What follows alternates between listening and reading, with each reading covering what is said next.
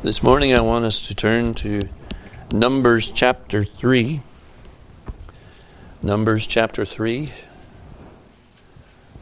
We're going to read a few verses from the beginning of this chapter and just take one phrase of our reading as text. The Lord gives us many pictures in the Scripture, many wonderful truths.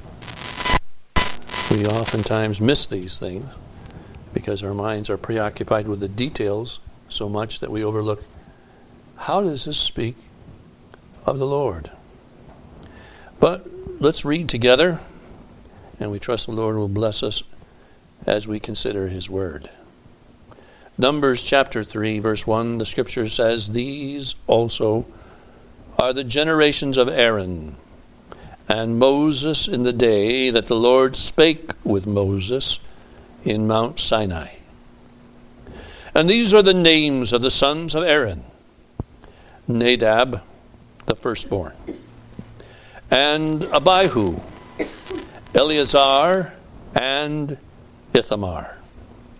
These are the names of the sons of Aaron, the priests, which were anointed, whom he consecrated to minister in the priest's office. And Nadab and Abihu died before the Lord, when they offered strange fire before the Lord in the wilderness of Sinai. And they had no children. And Eleazar and Ithamar ministered in the priest's office in the sight of Aaron their father. And the Lord spake unto Moses, saying, Bring the tribe of Levi near, and present them before Aaron the priest, that they may minister unto him. And they shall keep his charge, and the charge of the whole congregation before the tabernacle of the congregation, to do the service of the tabernacle.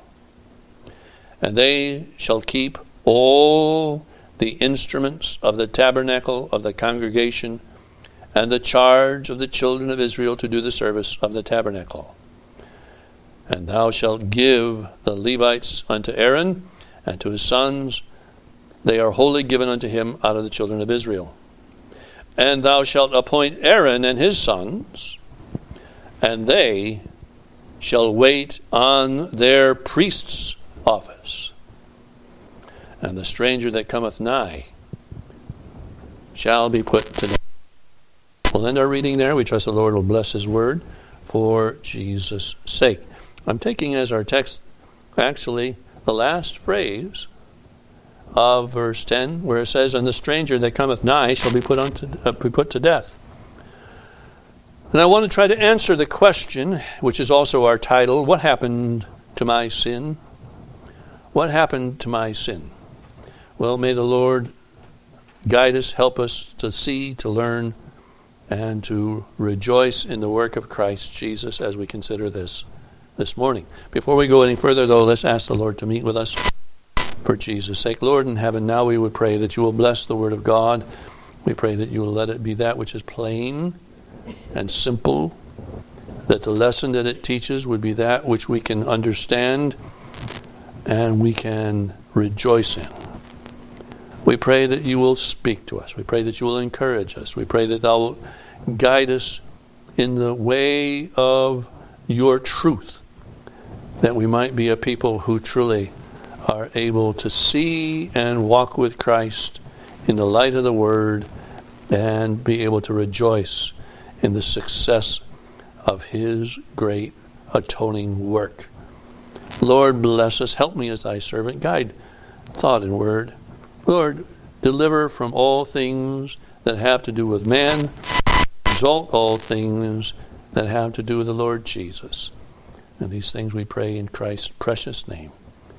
Amen. I want to begin by pointing out that the Lord Jesus used in his ministry the simplest of pictures to teach some of the most important truths. In his teaching, the Lord Jesus spoke of bread, of seeds, and of doors. He offered parables that included references to pearls and candles.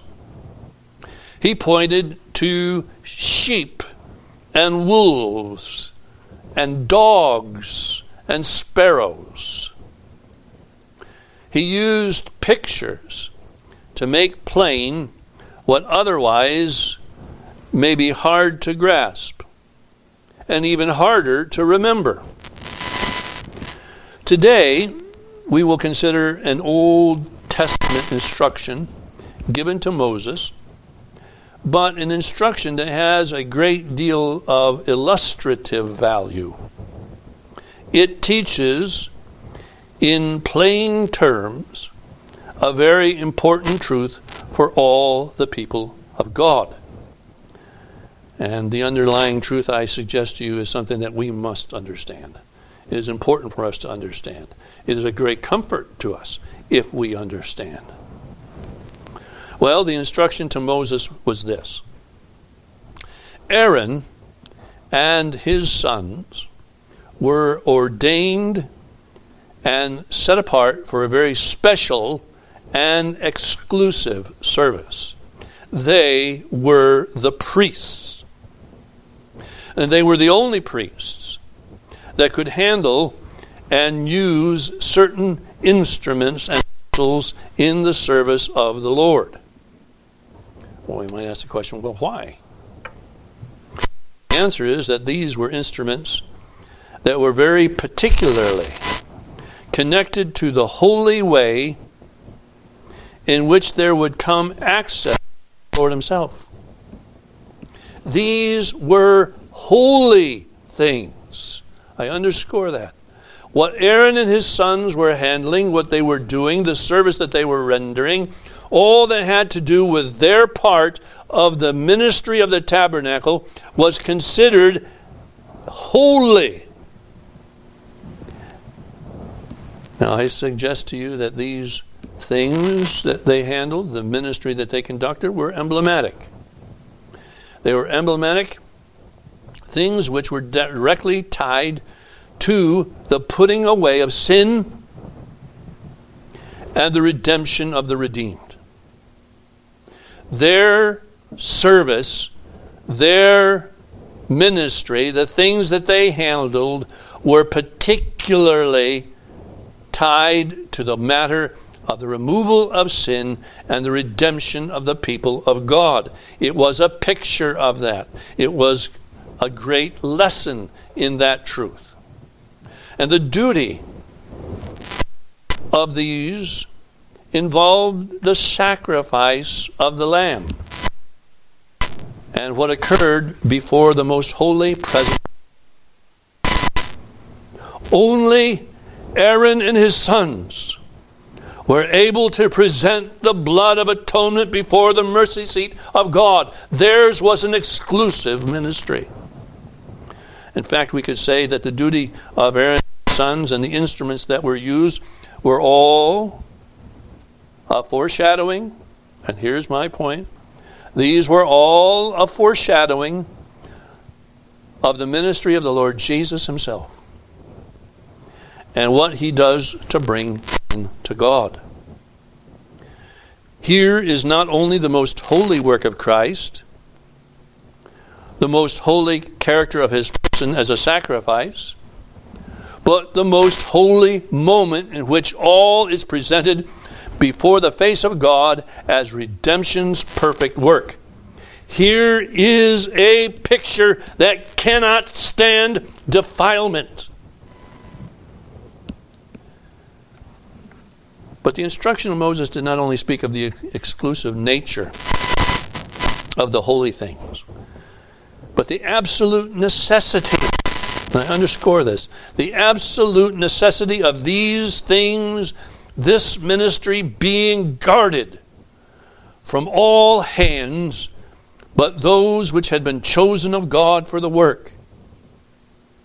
In other words, God forbade any coming into that place, which spoke of the atonement of Christ, save priests. No other intruder was allowed in that place. Well, you may say, what are you trying to say? I'm just going to tie this to Acts chapter 4, verse 12. You know this verse. Neither is there salvation in any other. For there is none other name under heaven given among men whereby we must be saved. The work of Jesus Christ was an exclusive work. It was a pure work. It was a holy work. No other could do that work. No other of God may be allowed in the place where they would claim that they could do that work. And there must be a guarding of the holiness and the purity of that work. So God instructed Moses that if any stranger was to come close to touch the holy things or to try to use them, he was to be put to death. Now this would not only include those that were not Levites, but also those Levites who were not the sons of Aaron, who were set apart for the holy work. The sins that were brought before the sons of Aaron were only able to be dealt with by that ministry which God had ordained. These were ordained to handle the holy things that men might come to God. Now the picture that I believe we see here points to the priestly work of the Lord Jesus. Again, I say he is the one appointed of God to open access to God. His person and his sacrifice are most holy to the Lord. He is called the Holy One. He is called the servant of the Lord. Acts 2 and verse 27 speaks of the Lord Jesus not being allowed to see corruption as the Holy One. He is that one anointed for this work. And the point of it is that if any intrudes upon the person or the work of the Lord Jesus to defile, to deny, or to substitute anything for the holiness of his person and his priestly work, that one will be put to an everlasting death. But we have a question that arises quickly here. What about those who come in repentance to this holy place? Are they to be seen the same? What if a man comes with a sacrifice? Will he die? Well, let me simply say, many came, brought their lambs. But my point is that there was still a death. There was still a death. There was a judgment. There was a transaction that made the one offering free. There was the great transfer or the imputation that God ordained that brought death but also brought life. But what does all of this have to do with the question we are asking by our title? How does all of this relate to the removal of sin? What happens to my sin? Well, how does this relate to me? How does this picture apply to me? How does this great illustration work itself out in the case? Well, that's what I want us to think about this morning. And I suggest to you that this instruction pictures God's sentence against all that was laid on the Lord as he went to the cross. I have three things I'm going to pray. Three things you just... I'm technical or deep on this. I want it to be very simple.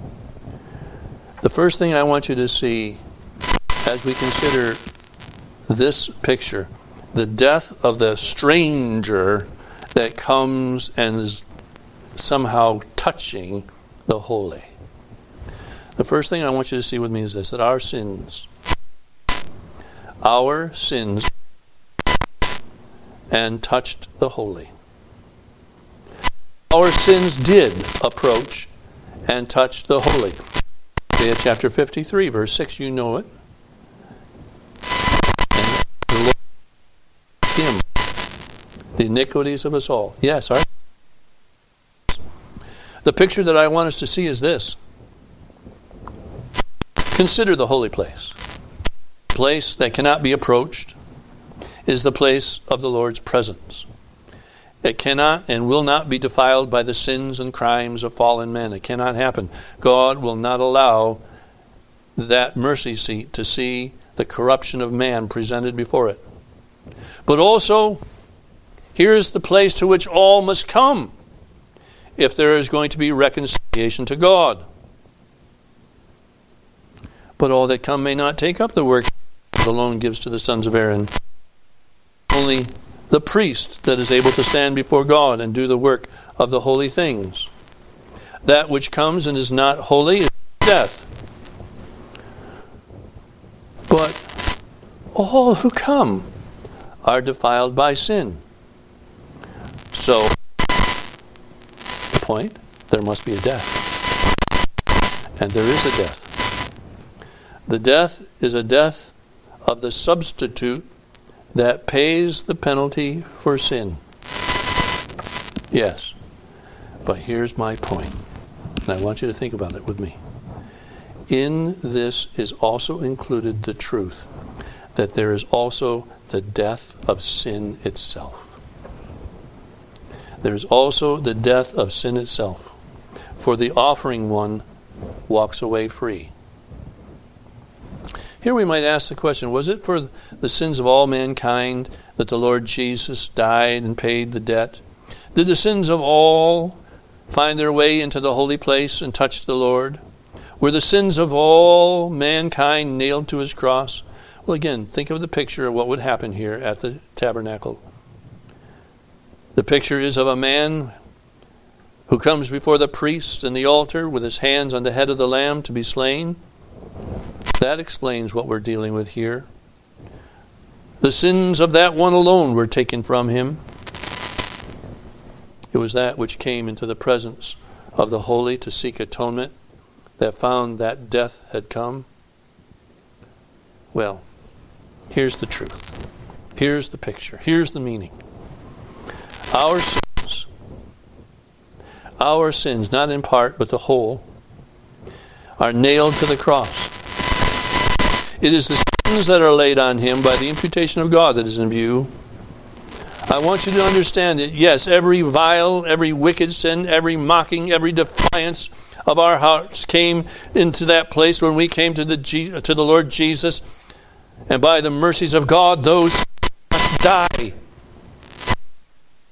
Yes, our sins came and touched the Lord as our hands were laid on him by faith. We were considering in our house, well, a bit more father, how many touched the Lord during his walk among men? Well, my question is this: what happened when these who were touching the Lord Jesus actually reached out and took hold of him? What happened? Were their conditions and miseries modified? Or were those miseries put to death? When one reached out to the Lord Jesus and touched the hem of his garment, was that situation merely changed and modified, or was it cured and the whole situation put to death? When the Lord Jesus was touched by any, and they by faith reached out to him for healing, did he heal them entirely and put to death, as it were, the malady? Or did he leave it there in some form or other that perhaps may have flared up in the future? Well, you know the answer. You know what I'm trying to say. My point to you is simply this: that our sins, the sins of our hearts, were laid on him. As it were, our sins were strangers that came into the holy place and touched the holy. As if it happened today, did touch Christ. So, my next point is this: our sins were drawn and sentenced to death. Oh, don't think that our sins were just left on and sentenced to death. No, I want you to understand. Let's make no mistake in our thinking. Sin is not a master. It is a tyrant. It is a villain Sin kills, sin blasphemes and mocks, but sin is not on any throne. Ultimately, sin and death and hell will forever be cast into the flames of judgment. Those who die in their sins have this sentence upon them. Sin will die. God will not have it in his presence. But the sins of those that God redeems are drawn by divine grace to that death before that judgment day, leaving the forgiven with life, which cannot be taken away. We just quoted that in our memory verse. Having forgiven all trespasses and blotting out the handwriting of ordinances which was against us. We just quoted that. My point is this. It is sometimes the case, and unfortunately often is, that believers that have honestly and earnestly come to the cross and embraced the Lord Jesus by faith believe that their sins are still alive and well. They imagine that those sins, though they may be lifted from them, are not far away, and will call for the disgust and punishment and chastisement of God. The sins continue to mock and jeer. They accuse, they injure. It is as if sometimes we say this, I can remember my sin. I can see plainly my weakness to sin. I can see a occurrence of sins that I want so to be rid of. But my sin still lives. Or perhaps this. It is as if my sins have arrows that they shoot and strike misery to think of them, and I cannot forget them. I stumble under the weight of them. How awful is my case? The truth is that when you came to the cross, your old sinful man touched the Holy One by faith, and there was a death. There was a death. The stranger had to die. That which is foreign to the holiness of God had to be executed. The sentence had to be carried out. That which defiled was not able to escape the sentence. Our sins were sentenced to death. I want you to see, this is just a simple picture. That which comes into the holy place, which is the stranger to the holy place, that which is of sin, must be sentenced to death.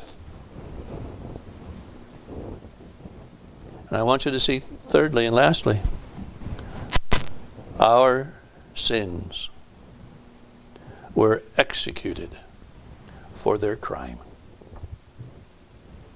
Crime? Crime? What crime? It was and is a crime that any sin should touch the holy. The sins of all those who touch the Lamb of God were taken away and executed. See, here's the point. Here's the point. My sins, not me as the Lord has delivered me, but my sins have been executed. Now, it's hard to grasp. I understand. What I'm talking about is somewhat opaque. It's somewhat figurative. And it's hard to grasp that sin was executed. Well, we might even ask more particularly. Okay, let's get a little more specific. Bring it down to the details. What was executed, or what was taken from the redeemed, lifted from them and put to death? What was it that occurred there? What was it that the Lord executed? Well, let's answer that. In execution, first you have the offense of God. Offense to God that existed was taken away. Again, our memory verse. Blotting out the handwriting of ordinances that was against us, which was contrary to us, and took it out of the way and nailed it to his cross. There's the point. That which was the offense of God, the offense that would keep us from knowing life, that offense was lifted. That part of sin was put to death. But let's also understand, second, the guilt of sin that calls for judgment also was put to death there. The verdict, guilty. The abiding guilt of sin was put to death. Third, the power of sin that would rule over the heart as a tyrant, that also has been lifted from us. Does not Paul mention that over and again throughout the book of Romans? The punishment that sin must see was lifted from us. It was put to death. We don't bear any punishment. There is no punishment. There is none that are in Christ Jesus. That is yet to happen to me as a means of God's disgust and punishment for my sin. It's all been put to death. It's all been put aside. It's been taken out of the way. But also what's been put to death is the memory of my sin in the mind of God. It remembers them against us no more, the Scripture says. The execution is a picture of pure mercy. To sinners, those who refuse to bow to the Lamb, to come to the cross, the judgment of sin will be awful. To saints whose sins have been put to death at the cross, the remembrance of that execution is joy. My sins, not in part, but the whole, is nailed to his cross, and I bear it no more. Praise the Lord, praise the Lord. Oh, my soul, what joy there is in the remembrance and the thought that my sins have been lifted from me. They have been nailed to the cross. They have been executed by God. All that has to do with my sins from start to finish, every aspect of how they would apply to me or pollute me, they have all been nailed to the cross. The execution of my sins is complete. Can we understand here that God is offering a picture that when you bring the stranger, that which is against God and His holiness, into that place, and there is a touching of the sacrifice of the holy things that are in that holy place, that there must be, and there is, has been, and forever will be, in the mind of God, that offender executed. Oh, the helpless and defiled that come to Christ and have their sins imputed to the Lamb. Yes, His purity and His righteousness is laid on them. But the Lamb of God, that one who is touched by our sins, upon whom our sins are laid, that same Lamb takes away the sin of the world. John 1:29. He gathers all the sins of all those who by the grace of God are drawn to Him, and He bears those sins in His own body on the tree, and there they die.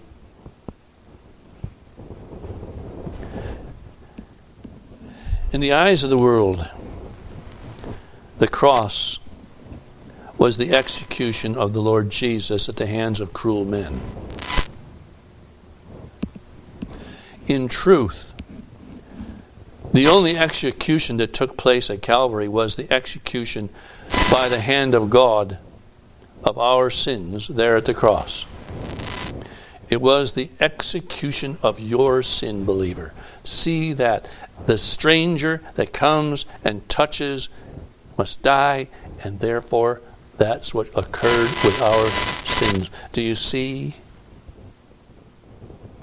Do you see that your sins have been put to death? What further do you need to fear? What fear is there for us? Now, because of this, God is for us.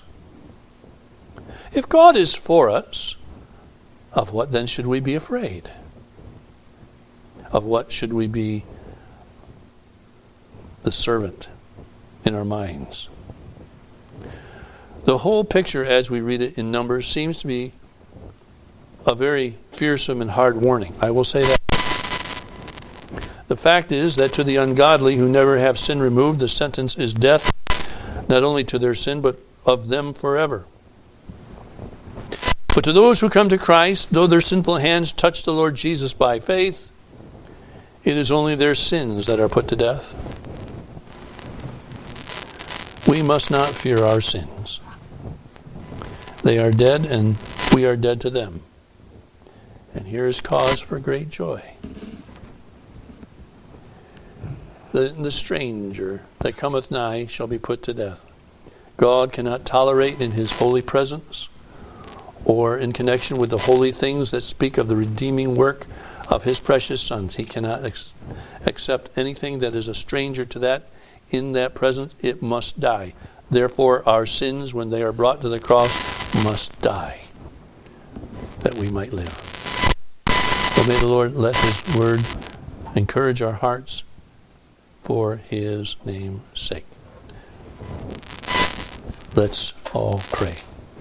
Father in heaven, now we will bless the word. We pray that you will let it be that which encourages us. May our confidence be that the Lord Jesus did not do a part of a work that would bring us victory.